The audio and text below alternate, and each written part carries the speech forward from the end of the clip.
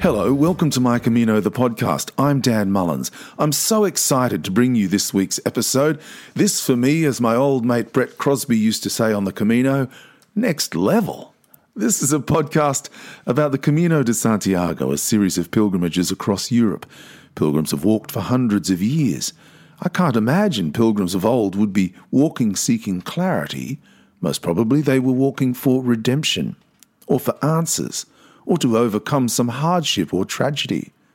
Pilgrims today walk for a range of reasons. More than likely, they're just hoping the time and space they find on the Camino will give their heart room to beat without encumbrance. I haven't mentioned in a few weeks my trip to the United States in March to talk and perform at the American Pilgrims on the Camino conference. It seems like an age ago, to be honest. So much has happened to me in my life, to those around me, and of course to the world, to all of us. In that time, I performed 2 concerts at the conference in Lake Tahoe. It was in many ways a dream come true. Snow falling outside, hearts and souls melding in the collective warmth inside. I felt we were part of something massive in all of our lives. I felt we were part of a collective hope, a collective prayer, a common wish, a collective invocation. If this loose collection of pilgrims from around the world could pray for a better outcome, perhaps we could make for a better world. What a wonderful legacy. A pilgrim's legacy is something I think about often. I don't pretend to have the answers, but I like to pose questions. What is it about a pilgrimage that makes us feel connected? Why do our Camino friendships mean so much? I have a theory. It's because we hope for a better day, a better tomorrow, a better you, a better me, a better world. When you're sitting in a cafe in Santo Domingo de la Calzada, and there are people from Wales, Scotland, England, Italy, Spain, Greece, Korea, Germany, Switzerland, Australia, New Zealand, Japan, and France, everyone is laughing and singing, hugging, telling stories, sharing their enthusiasm for life, for love, sharing their enthusiasm for one another, for today, and for the future. If that table, covered in empty glasses, was the head table at the United Nations, I tell you, there'd be no wars, no conflict, no nuclear weapons, just a gentle coming to terms with what our lives provide. For some of us, that's enough. For others, what our lives provide is, as Bruce Springsteen once wrote, tougher than the rest. One of the songs I sang at the conference in Lake Tahoe was We Shall Overcome, the Pete Seeger song. I've sung it since I was a boy. We shall overcome. We shall overcome. We shall overcome someday. Oh, deep in my heart, I do believe we shall overcome someday. I've had a few obstacles to overcome these last few years, but I'm determined to make milestones rather than millstones. My guests this week are Camino legends. They sum up the pilgrim invocation. I'll pray for you, I'll walk with you, I'll care for you, I'll sing with you, I'll carry your pack, I'll push you. I'm so glad to say I have Justin Skeesuck and Patrick Gray on the line from the United States. Gentlemen, welcome. What's up, man? Great to hear your voices. You were born just hours apart, a lifelong friendship. Justin, I'm going to start with you. A neuromuscular disease has slowly taken away your ability to walk. Put simply, you're wheelchair bound. How have you managed to make sense of the cards that you've been dealt? Well, that is a very loaded question. It's been an evolution over time. What I would probably say, the biggest focus that I've had in my life has been, my family and my wife and my friends. Patrick has been by my side for my life. So, it's everyone has, I believe everyone that I've come across at least has something that we're all dealing with, right? We're all challenged in many ways in our life. And if you haven't been challenged yet in your life, you will be. It's just part of being alive. But in my case, living with a progressive neuromuscular disease, it has definitely shaped the way that I view life and live life. And for those who may not know exactly what my prognosis is, I do have a progressive neuromuscular disease, and I do live life in a wheelchair, and I'm not able to really feed myself, or I stand anymore, I can't walk anymore. I'm basically cared for every aspect of my life, and so it is throughout that process, I've realized that life really is too short to wait to live. And Patrick has been along my side for all these years, and he's helped me achieve to do. And it's just it's not just me. I mean, to live the life that I have to live, it requires a lot of people around me. So it's just I've just learned how to take it in stride and to try to find the best parts of it moving forward. Yeah, great.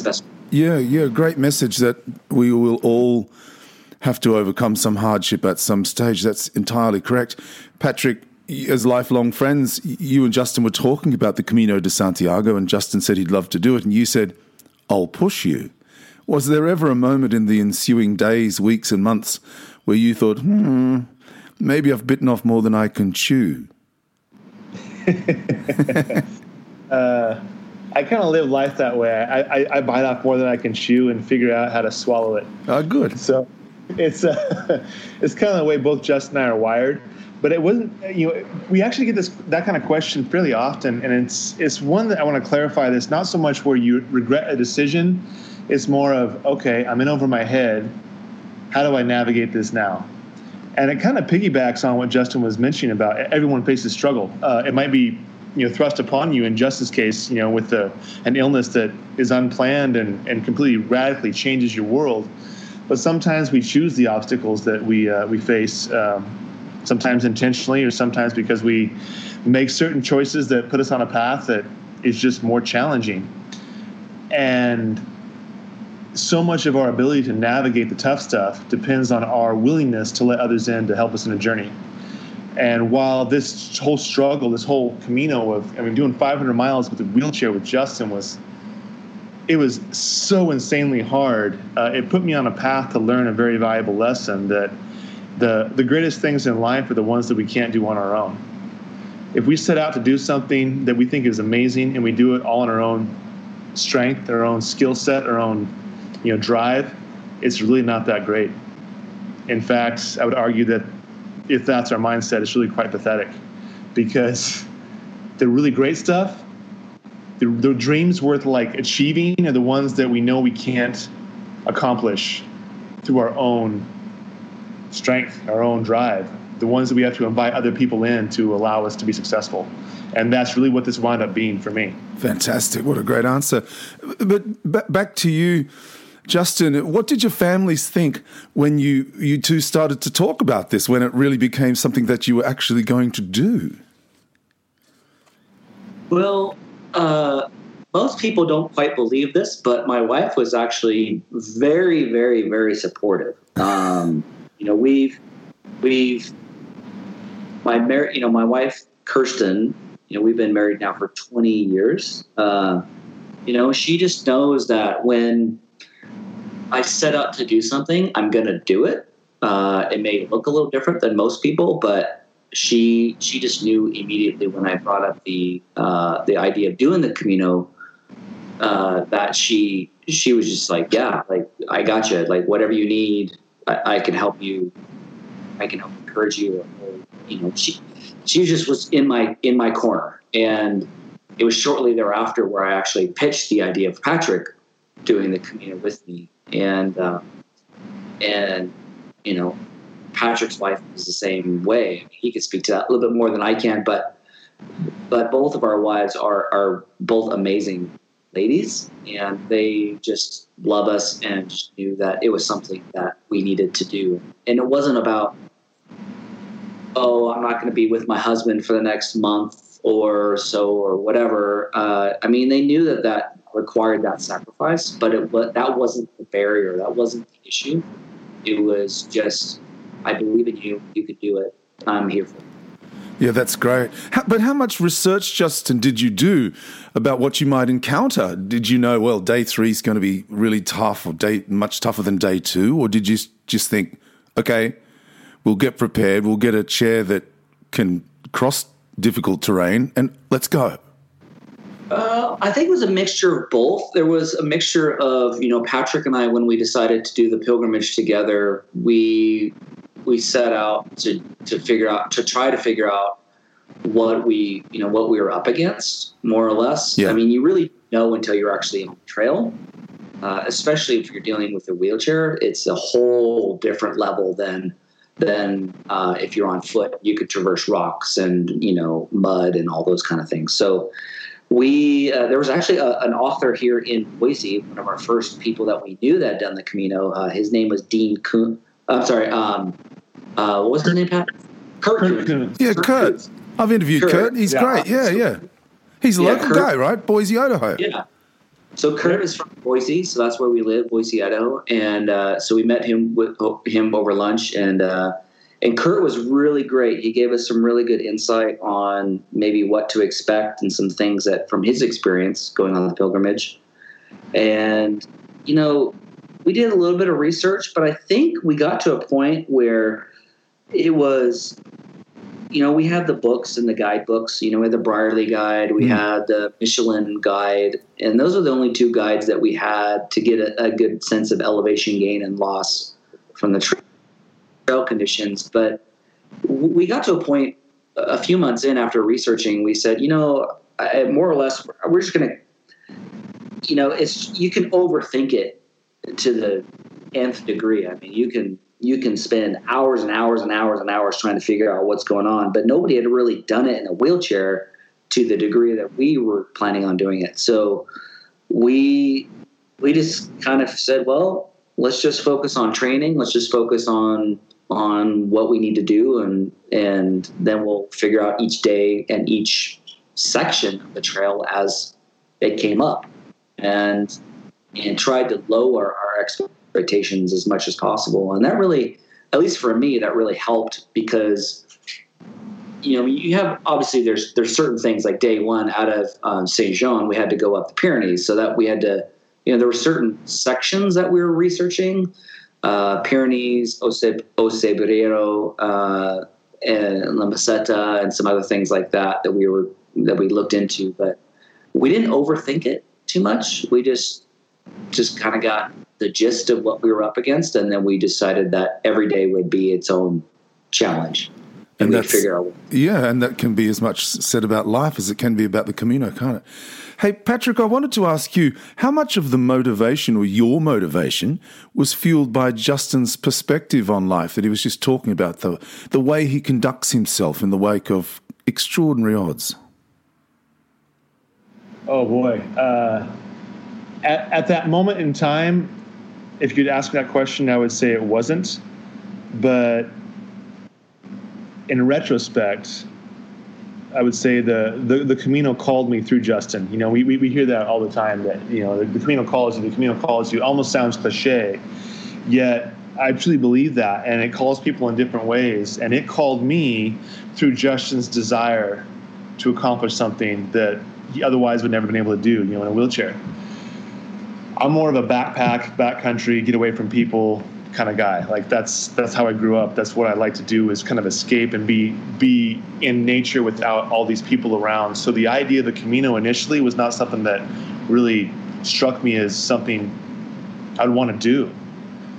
But in hindsight, after having experienced so much raw and intimate community with people from all over the world, people stepping in to help me where I couldn't push Justin just another step, people who stepped in to pull him up a mountain that I couldn't get him up.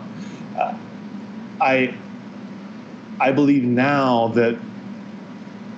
that was it was integral. It was so important that I learned that perspective, So I wouldn't say Justin's perspective on life necessarily drove me.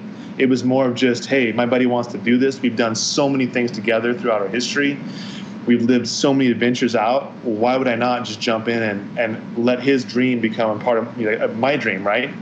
But then having experienced it, it's like, oh, I needed to be here because I needed to learn to let go of a lot of stuff that I was carrying on, that I was holding on to, a lot of stuff that I wasn't letting go, a lot of control and lack of freedom in mindset and heart that I just didn't realize that I was capable of experiencing. Wow. Justin, how important is faith in all of this? It's a big piece of our lives. It's everyone has their own kind of, what I found is a lot of people have their own, unique take on faith and what does that look like.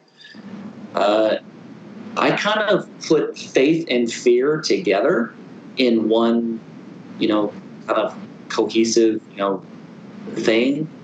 Whereas to get through fear, you need to have faith. And I was born and raised in a Christian home, and I've had my struggles with Christianity over the course of my life, just in and out, and what does that look like, especially dealing with a disease that's going to eventually, probably most likely take my life. And so my faith journey has evolved over time. So it's not like I just had it one day and there you go, I'm good. It's times where I lose it. It's times where I have it in abundance. It's times where it's just there underneath the radar. But for this pilgrimage specifically, it was a big piece of us stepping out. I mean, not only putting myself out there and doing something that I never thought I could do. I mean, I tell people I'm happy sitting on a beach, having margaritas. I'm not a hiker like Patrick is. I'm not necessarily an outdoorsy type person. I'm not a go hike for miles on end type person. Yeah. It's not necessarily my thing, but this one, for some reason, just really was calling at me. And when that, I've learned to listen to that voice. So when that was calling at me, pulling so hard, just this kind of inner voice saying, you need to go do this, go do this. That's where faith oversteps fear, is because you don't know what it's going to look like. You don't know if you're going to make it. You don't know if you're getting yourself into harm's way. You don't know, there's a lot of unknowns that are part of this, especially for me in my life, living with a disability and living with the needs that I have. It was monumental to have that. So, faith for me has been a key component of how I've been able to move through life, but I wouldn't trade it for anything, because, there's that initial step of, okay, what am I getting myself into here? I don't know where this is going to go, but yet you just trust that I'm going to land on my feet and we're going to make it through this. And I wouldn't have done it with any other person than Patrick, because we've known each other for such a long time that I know that he was there. We were going to go through it together. We were going to succeed together, or we were going to fail miserably together. And we were going to have fun in the whole process of it. So, I'm glad that he stepped out in faith too, because it's not just me, it's him, and it's our families, and it's our families to step out in faith and say, yeah, you guys can go do this too. So most people don't quite understand that it's much more than just me. It's much more than just Patrick and me. It's everyone around us. I mean, our children and our wives and our families that believe this too, and that's faith in its own. The powers that be, in a sense, that enabled you to overcome extraordinary odds to achieve something truly incredible. You talk about four aspects, four powers that be in a way: faith, that we've just talked about, hope, love, and friendship. We've talked there about faith. Patrick, why don't you tell us about hope? Hope is an interesting concept for a lot of people, especially in today's world. You know, there's so much division on really a host of topics, and it's easy for a lot of people, myself included, to kind of sometimes, I don't want to say turn your back on hope, but wonder if hope is worth it, because like the art of civil discourse, the art of having a conversation about things where we might disagree or have different perspectives, seems to be lost in so many ways. And yet, there's these moments in your life where you sit down, like I'm thinking right now of when I sit down with my kids and have conversations about hard stuff, and you hear them struggle and wrestle with oppression or a certain group of people being treated differently and how it's not fair, it's not right. And I hear that from a 10-year-old, an 11-year-old, and a 15-year-old, and I think, whoa, there's hope. There's hope because we've got people that want others to be treated with love and compassion and grace and mercy. And these ideas, when you hear them come from other people, they fill me up, right? So I say all that to say, if I'm on the Camino, when I've been on the Camino, and you meet someone who's got a drive to allow their story to crash into somebody else's, be a part of their life for a few minutes, a few hours, a few days sometimes, maybe a few weeks, and just be better because of that person, and that other person can walk away being better because of who the individual is, that's where hope rests. That's where hope can thrive. And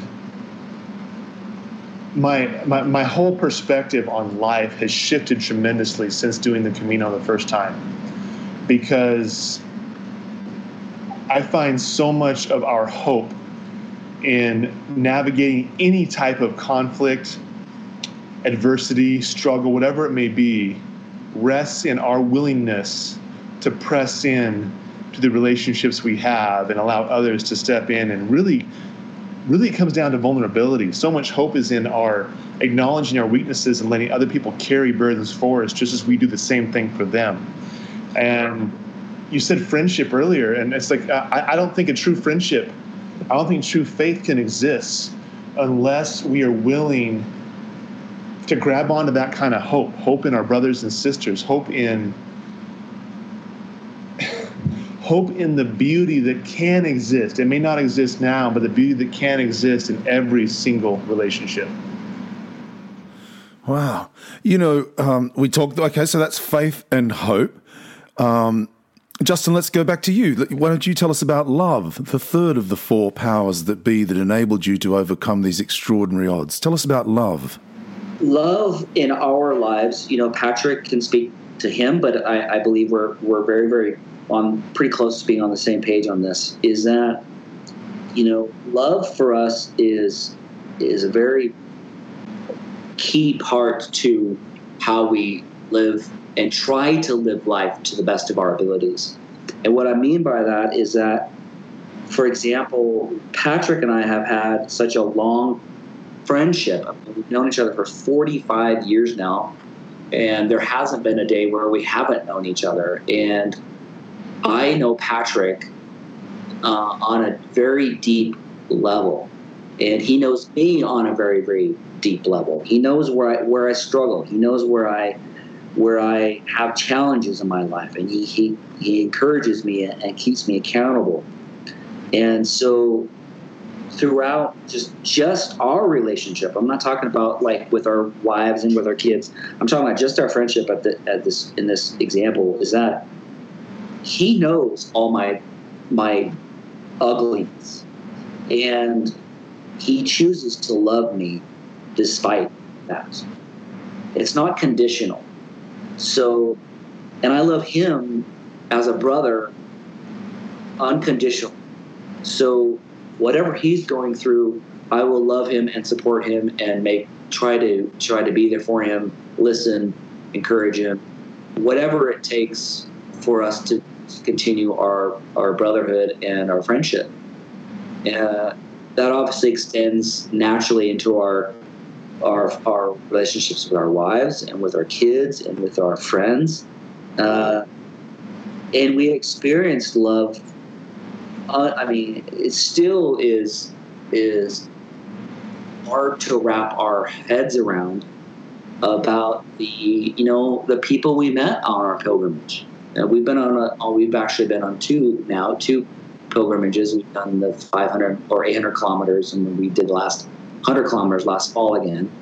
So even then, it's just the love that we've received from people willing to step in and help us and encourage us and get us from where we were to all the way to Santiago has shown up over and over and over again. And so it's love for us is a big part of who we are and how we try to operate.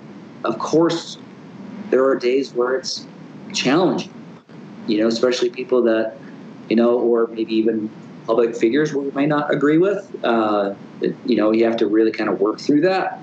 But we try to lead and live in love and be there for people and try to be an example for that. And it's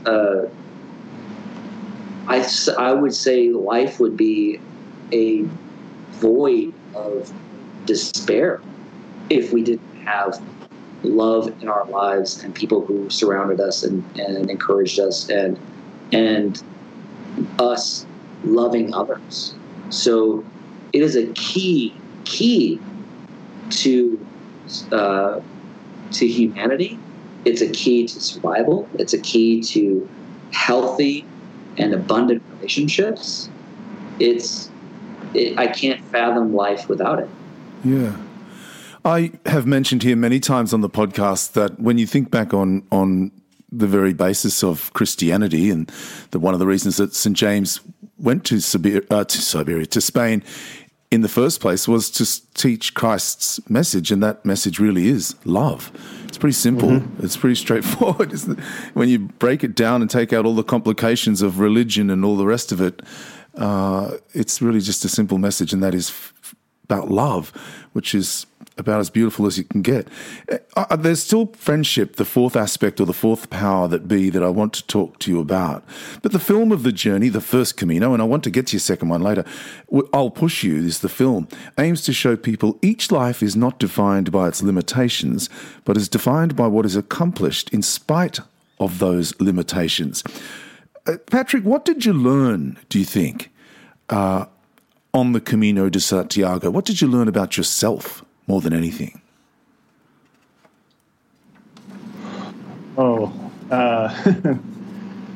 learned a lot about myself, but the most significant lesson, I'm a pretty type A person. I'm very driven. I'm very focused, and I have, to put it bluntly, control issues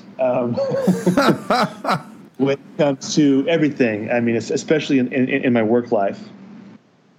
But I was thrust into a world where I started off on this journey. I started off in this 500 miles with Justin, kind of at the helm, right? I mean, meaning I was either within arm's length or pushing or pulling the entire distance, right?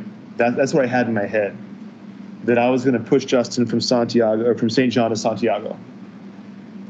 And I couldn't have been more wrong, man. It was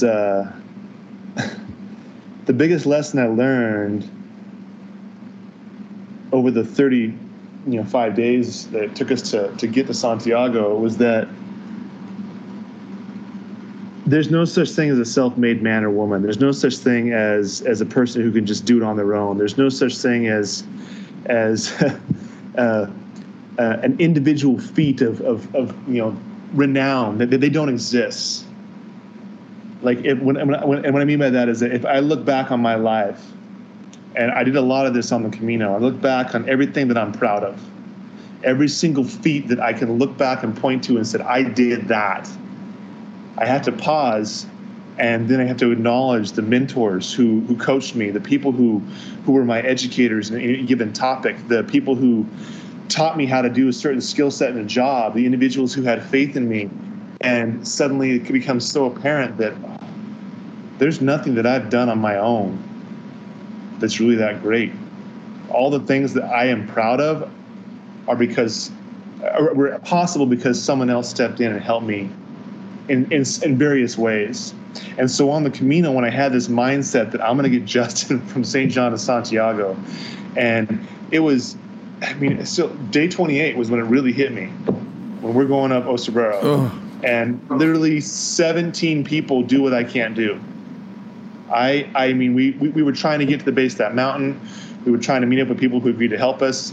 And it was a situation where what was originally going to be 4 or 5 people turned into 12, turned into 14, turned into 16, turned into 17. And I found myself so far back because I couldn't keep up. My body was broken down. I couldn't keep pace with these people who came in fresh and ready to do what I couldn't do. I had to let go of control. I had to let go of the reins and say, you know what? If we're going to be successful, Justin and I, we're successful with a community of people who are going to step in and love us, not because it's he and I, but because it's a global approach to navigating this one man's desire to get to Santiago. And to set all that aside, it was like, oh, look at that. This impacts every aspect of my life. Everything that I do is either improved and made so much better because I let other people in, or it's tainted because I think I have to do it on my own. And ultimately, I was tired of being in my own way. And I had been in my own way for a long time. That's what I learned is that, if I want to really get the most out of life, I got to let go of the reins. I got to let go of control and let other people step in and augment me where I'm weak. I got to be vulnerable and recognize that in that vulnerability lies some of my greatest strength. And that's what Justin taught me through his vulnerability. The film and book are called I'll Push You because, yeah, I'm physically pushing Justin. But at the end of the day, he's pushing me every bit as hard, emotionally, spiritually, mentally, to move beyond my own shortcomings.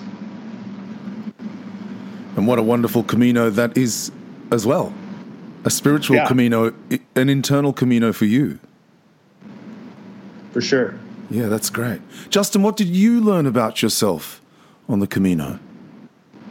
I learned a couple things.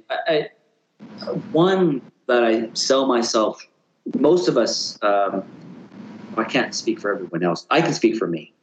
How much I've sold myself short. And what I mean by that is how often do we look at something that seems insurmountable, like doing the pilgrimage of the Camino in a wheelchair. How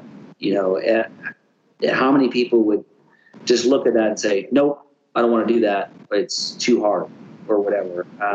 I remember very, very distinctly as we were coming into the square in Santiago, as we were entering the cathedral, the base of the cathedral, that how much I am capable of.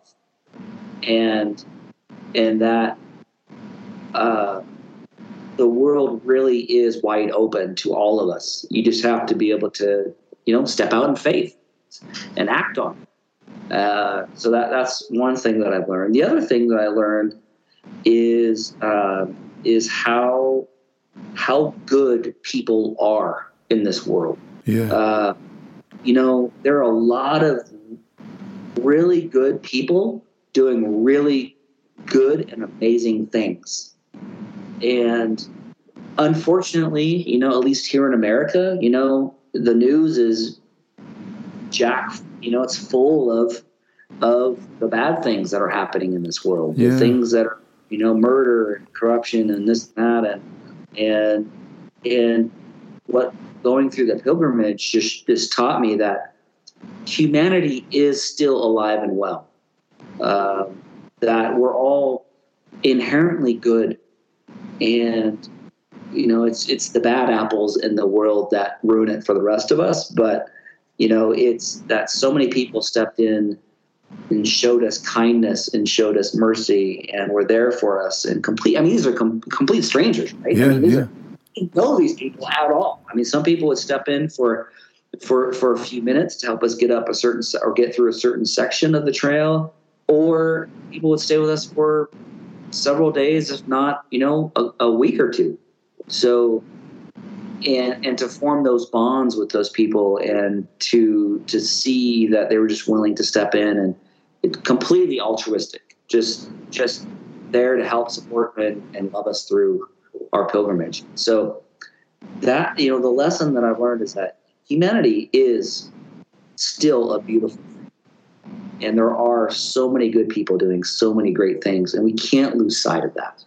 You both mentioned that you were back on the Camino last year, taking a group of guided pilgrims for a journey of discovery. Indeed, my friend Tony Jacks was with you.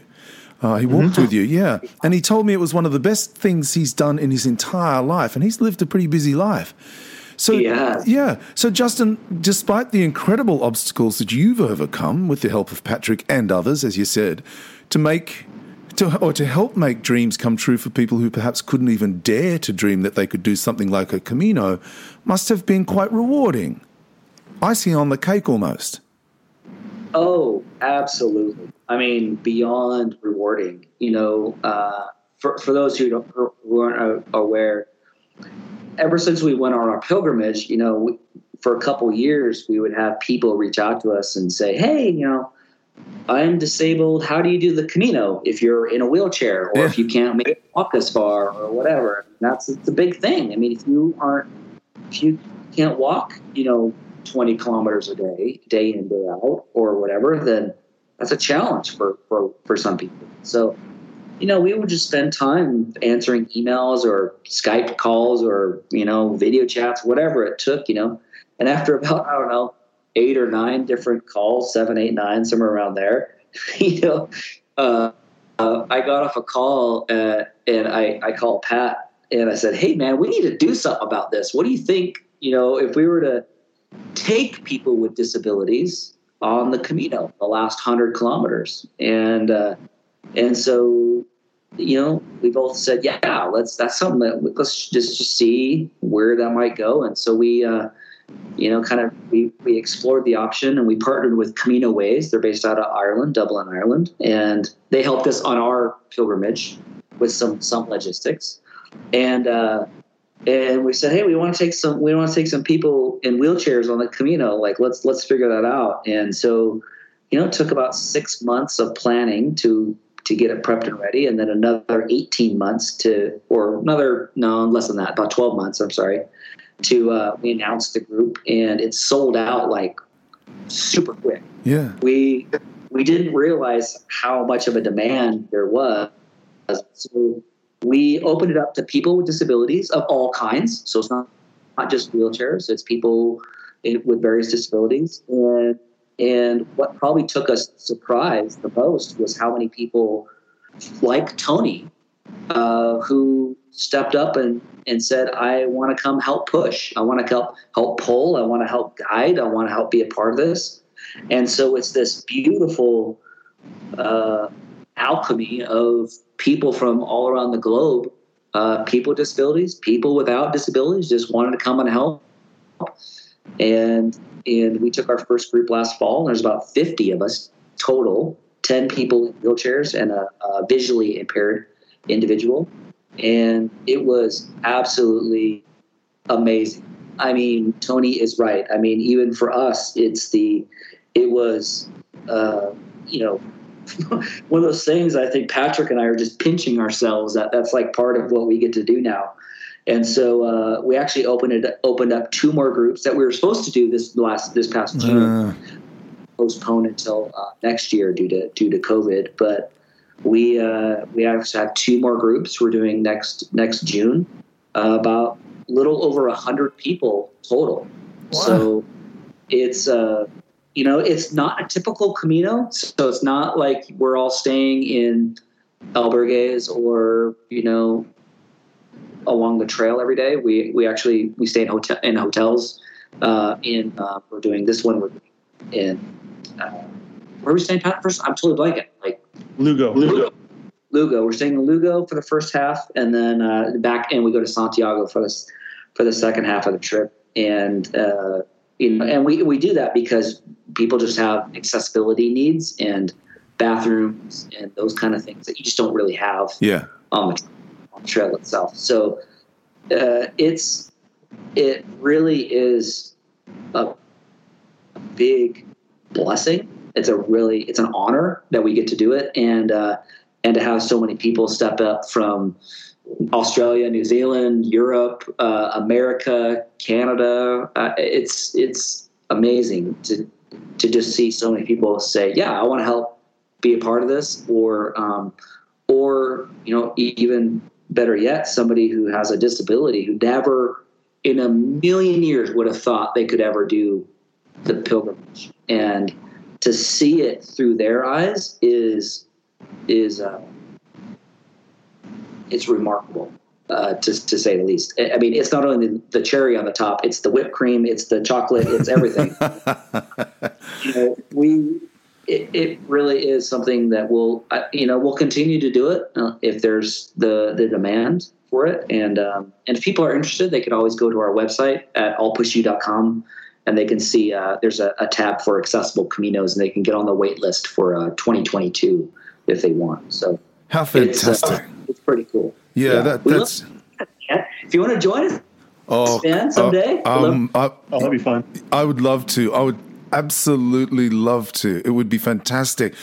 It was when Tony told me that he was going. I said, "Oh, that sounds really interesting. I'd like to talk to you when you come back to Australia." And he said, "Oh, yeah, for sure, And so he actually messaged me the night that you arrived in the last night in Santiago. And he said, "Oh, Dan, this is a great story, And I texted him back and said, "Why don't I talk to you tomorrow morning?" And he said, "Sure." He was like a different person.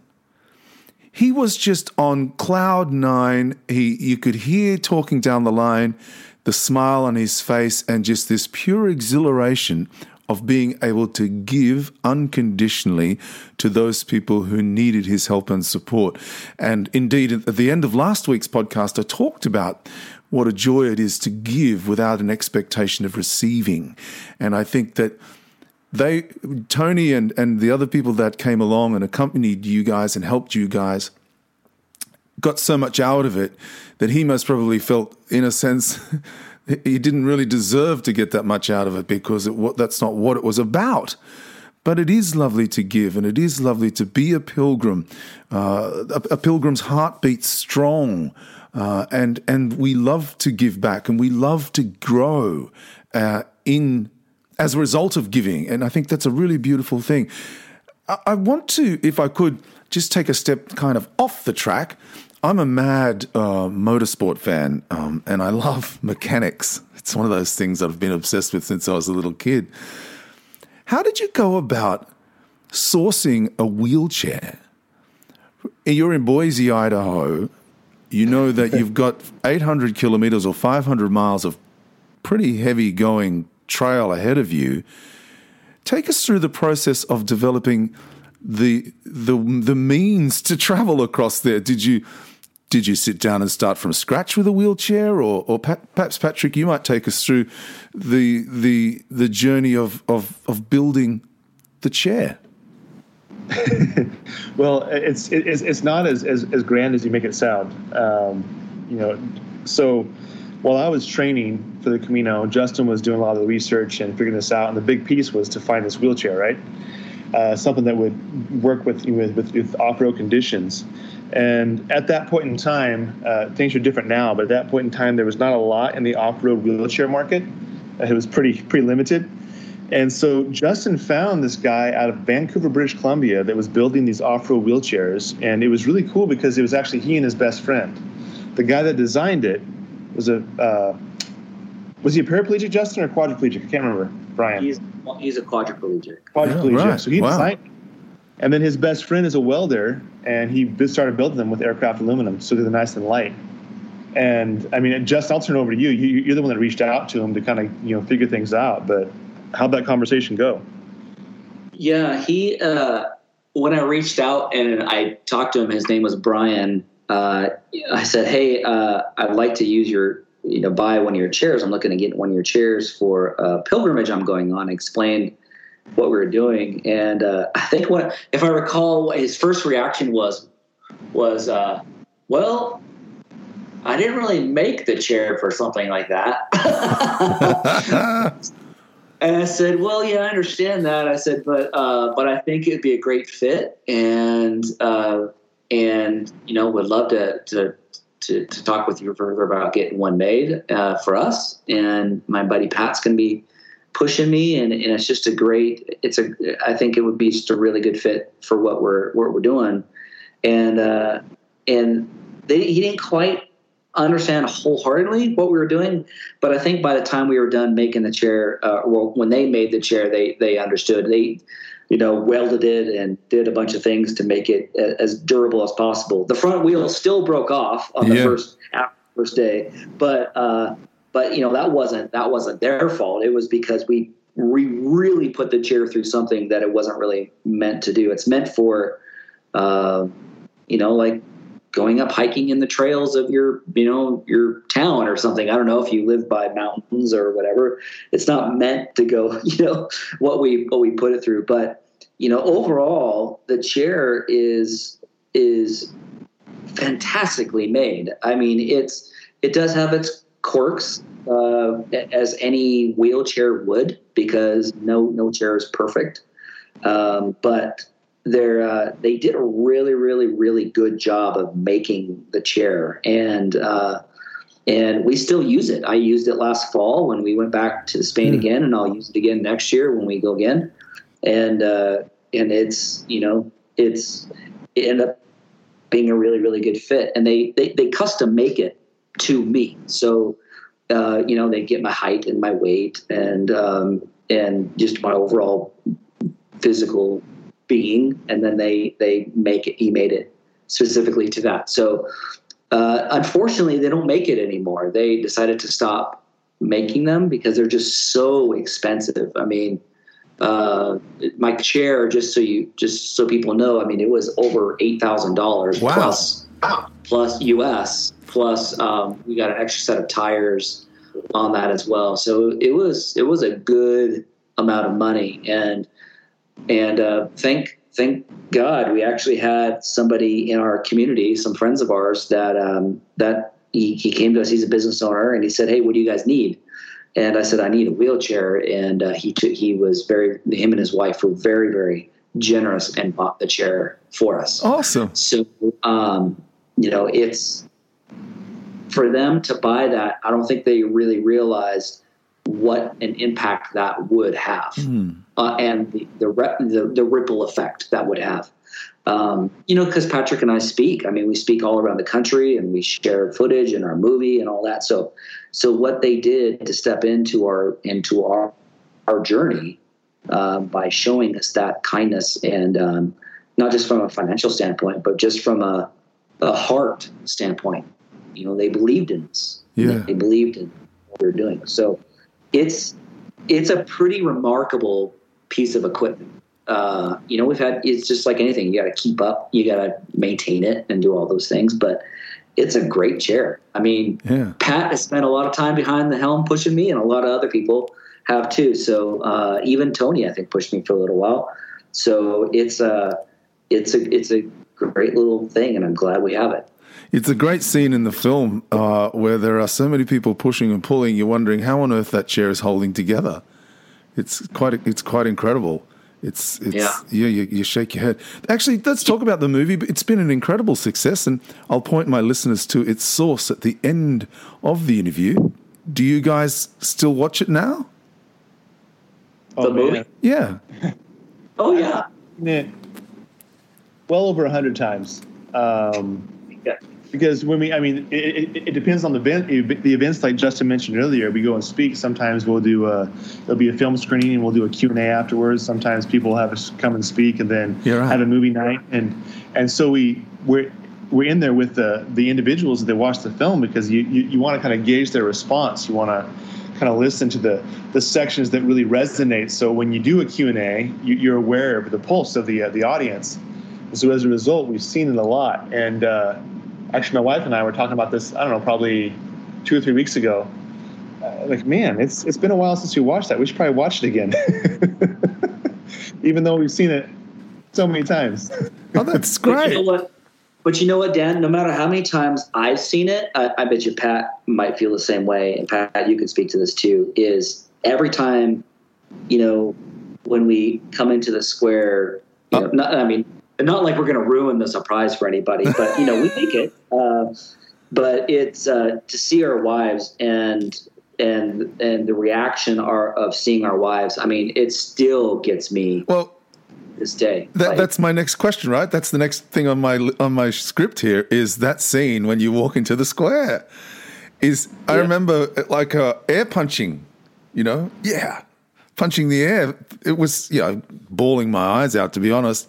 It is such a great film because you do overcome extraordinary hardship. And there are times when you think, and I know there are beats in films, Hollywood films, where, you get to a certain point and you think you're watching Bruce Willis or something, you think he's never going to make it. But this is you guys. This is real.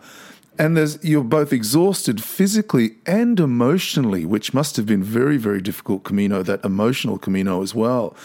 But to get to the square and that scene is just amazing. It's incredible. It's a beautiful, beautiful journey for the viewer.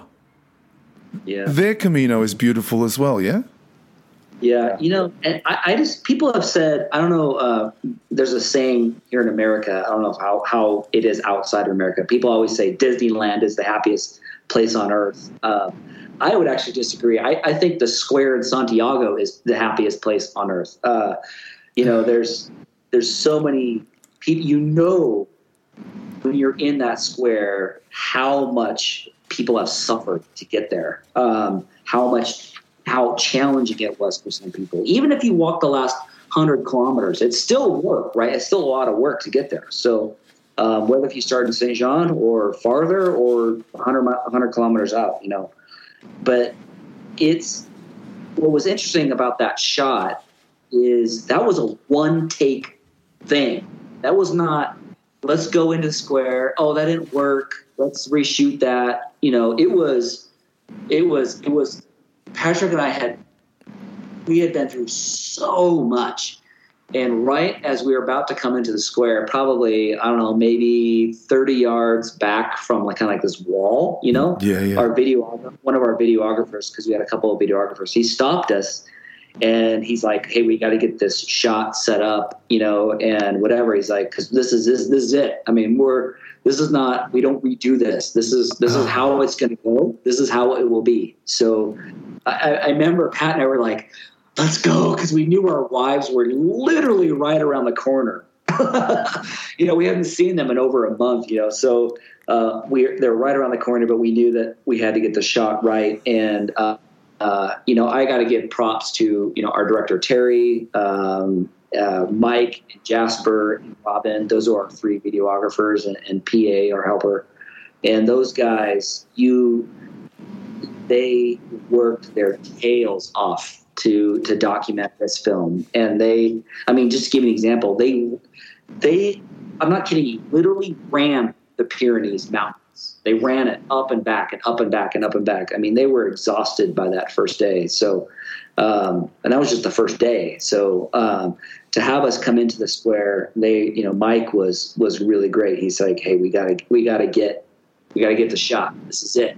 So, it is what it is in the end. Oh, man. And I'm glad it came out the way that it did, because it's real. It's what really happened. It's so amazing. I've got goosebumps thinking about it. I've got tears in my eyes, actually. But look, just listening to you talk, Justin, and your attitude throughout the whole adventure is one of the great aspects of the story. And I think Patrick would concede you're incredible.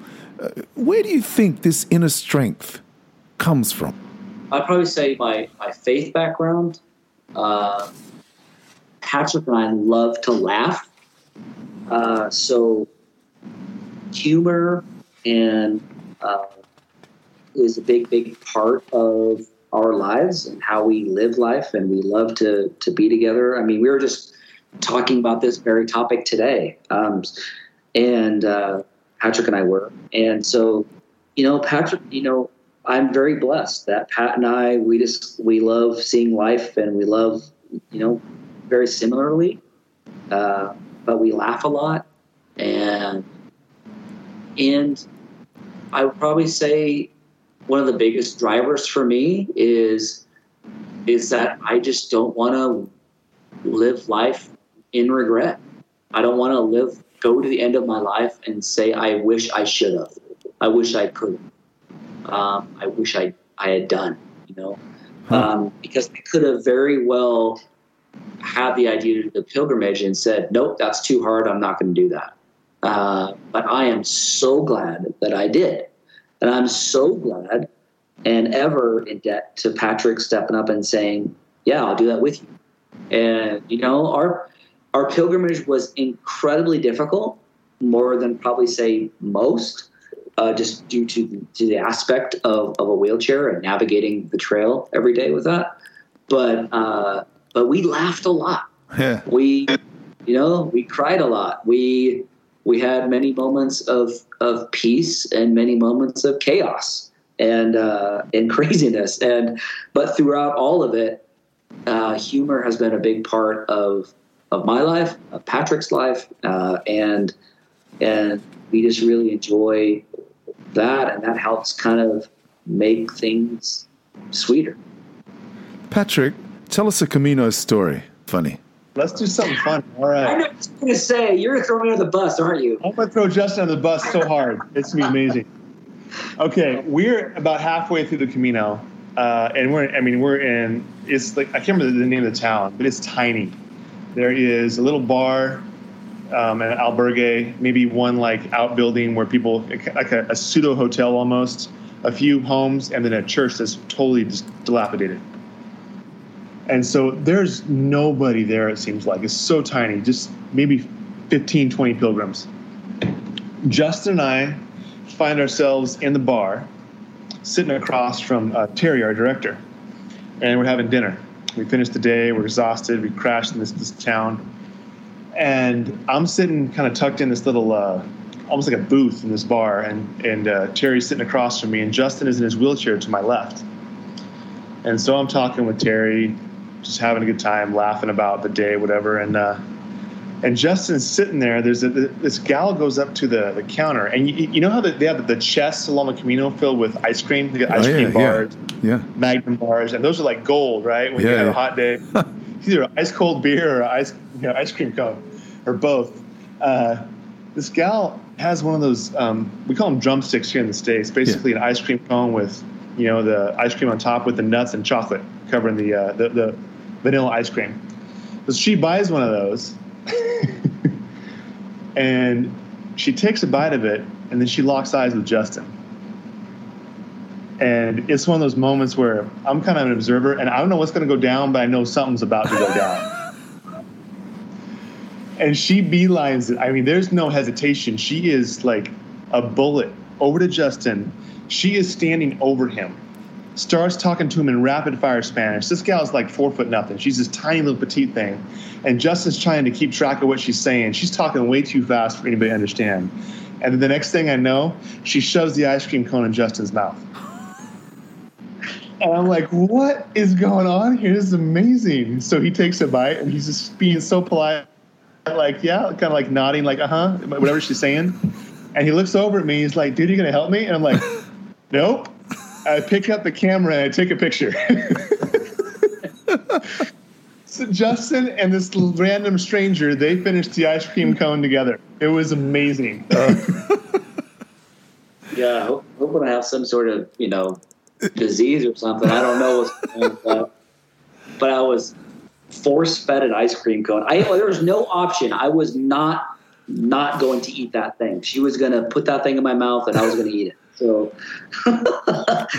Pat, thanks a lot, dude. That's a great story. And here's the deal, Justin. Here's the deal. If the roles were switched, would you have helped me? No. There you go. That is great. That's great. Now, look, Justin, I'm going to give you the final word. Tell us something that we didn't know about this incredible friendship. Well, there's some things I can share, some things I cannot share.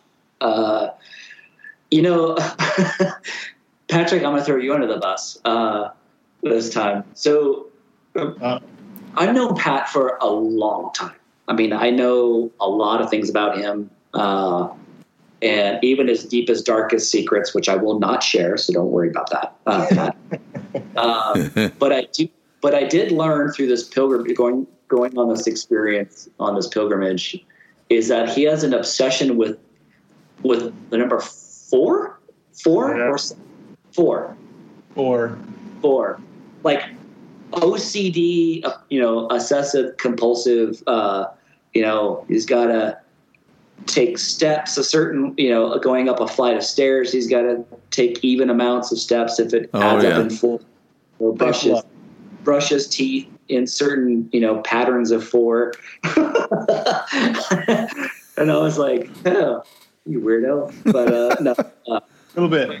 It's okay. I mean, it's not that big of a deal. I learned that about him. But I'll share a really quick story that most people, I don't think we've really shared this before, if I recall. I might have maybe once before, but we were actually walking through a town one day, and this is Patrick in a nutshell, in a very good way. I'll end on a good light here. Is that we were going through this town, and out of the corner of our eyes, like to our left, we passed this doorway, and there were 2 elderly ladies in the doorway, and one elderly lady had fallen and was trapped between 2 doors. So without even thinking about it, without hesitation, Pat, I said, as I was even saying stop, like he had already was in motion of stopping, and ran back and picked up this lady, picked her up off the ground, and took her inside into her apartment or wherever, and set her down in the chair. And she tried to make out with him, but kiss him everywhere. But he's that kind of guy. Like just saw a need, filled that need, and didn't even hesitate about it, and helped these 2 elderly ladies. And they were quite elderly. I'd probably put them in their early 90s, if not mid 90s. So they were quite elderly. The lady was okay, but those are the kind of little things that happen to us along the way that I wouldn't trade for anything. These little experiences, because they made up the much bigger picture of what we went through. And I'm so glad that we did. I'm so glad that we took that step and pushed back fear. And not to say that fear wasn't a part of what we did, because it was in certain days. But you know what? I wouldn't trade it for anything, because it's led us down a path that I never thought we would be on together. So there you go.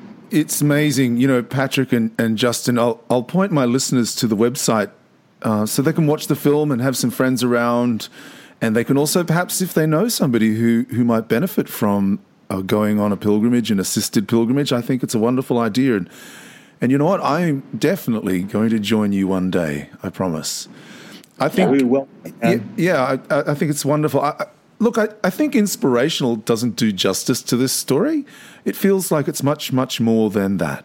I'll simply say thank you for having the courage to do what you are doing.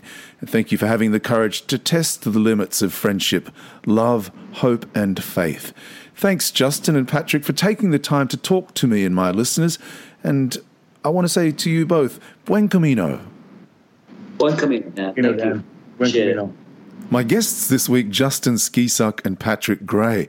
You can download the movie I'll Push You and buy the book at I'llPushYou.com.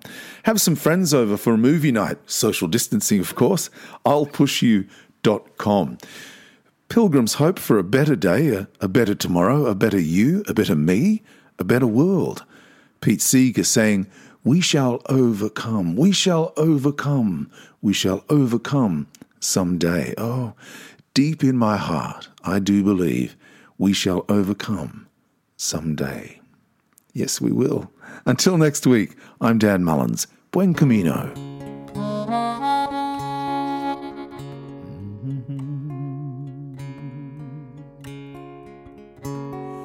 We shall overcome. shall overcome. We shall overcome someday. Oh, in my heart, oh, I do believe we shall overcome someday. We'll walk hand in hand. We'll walk hand in hand. We'll walk hand in hand someday. Oh, in my heart, oh, I do believe we shall overcome someday. We shall live in peace. We shall live in peace. We shall live in peace someday. Oh, in my heart, oh, I do believe we shall overcome someday. The most important voice is the one they wrote down in Montgomery, Alabama. They said, "We are not afraid." And the young people taught everybody else a lesson. All the older people that had learned how to compromise and learn how to take it easy and be polite and get along and leave everything as they were. The young people taught us all a lesson. We are not afraid. We are not afraid. We are not afraid today. Oh, in my heart, oh, I do believe we shall overcome someday. The whole wide world around, whole wild world around, whole wide world around someday. Oh, deep in my heart, oh, I do believe we shall overcome someday. We shall overcome someday. Someday.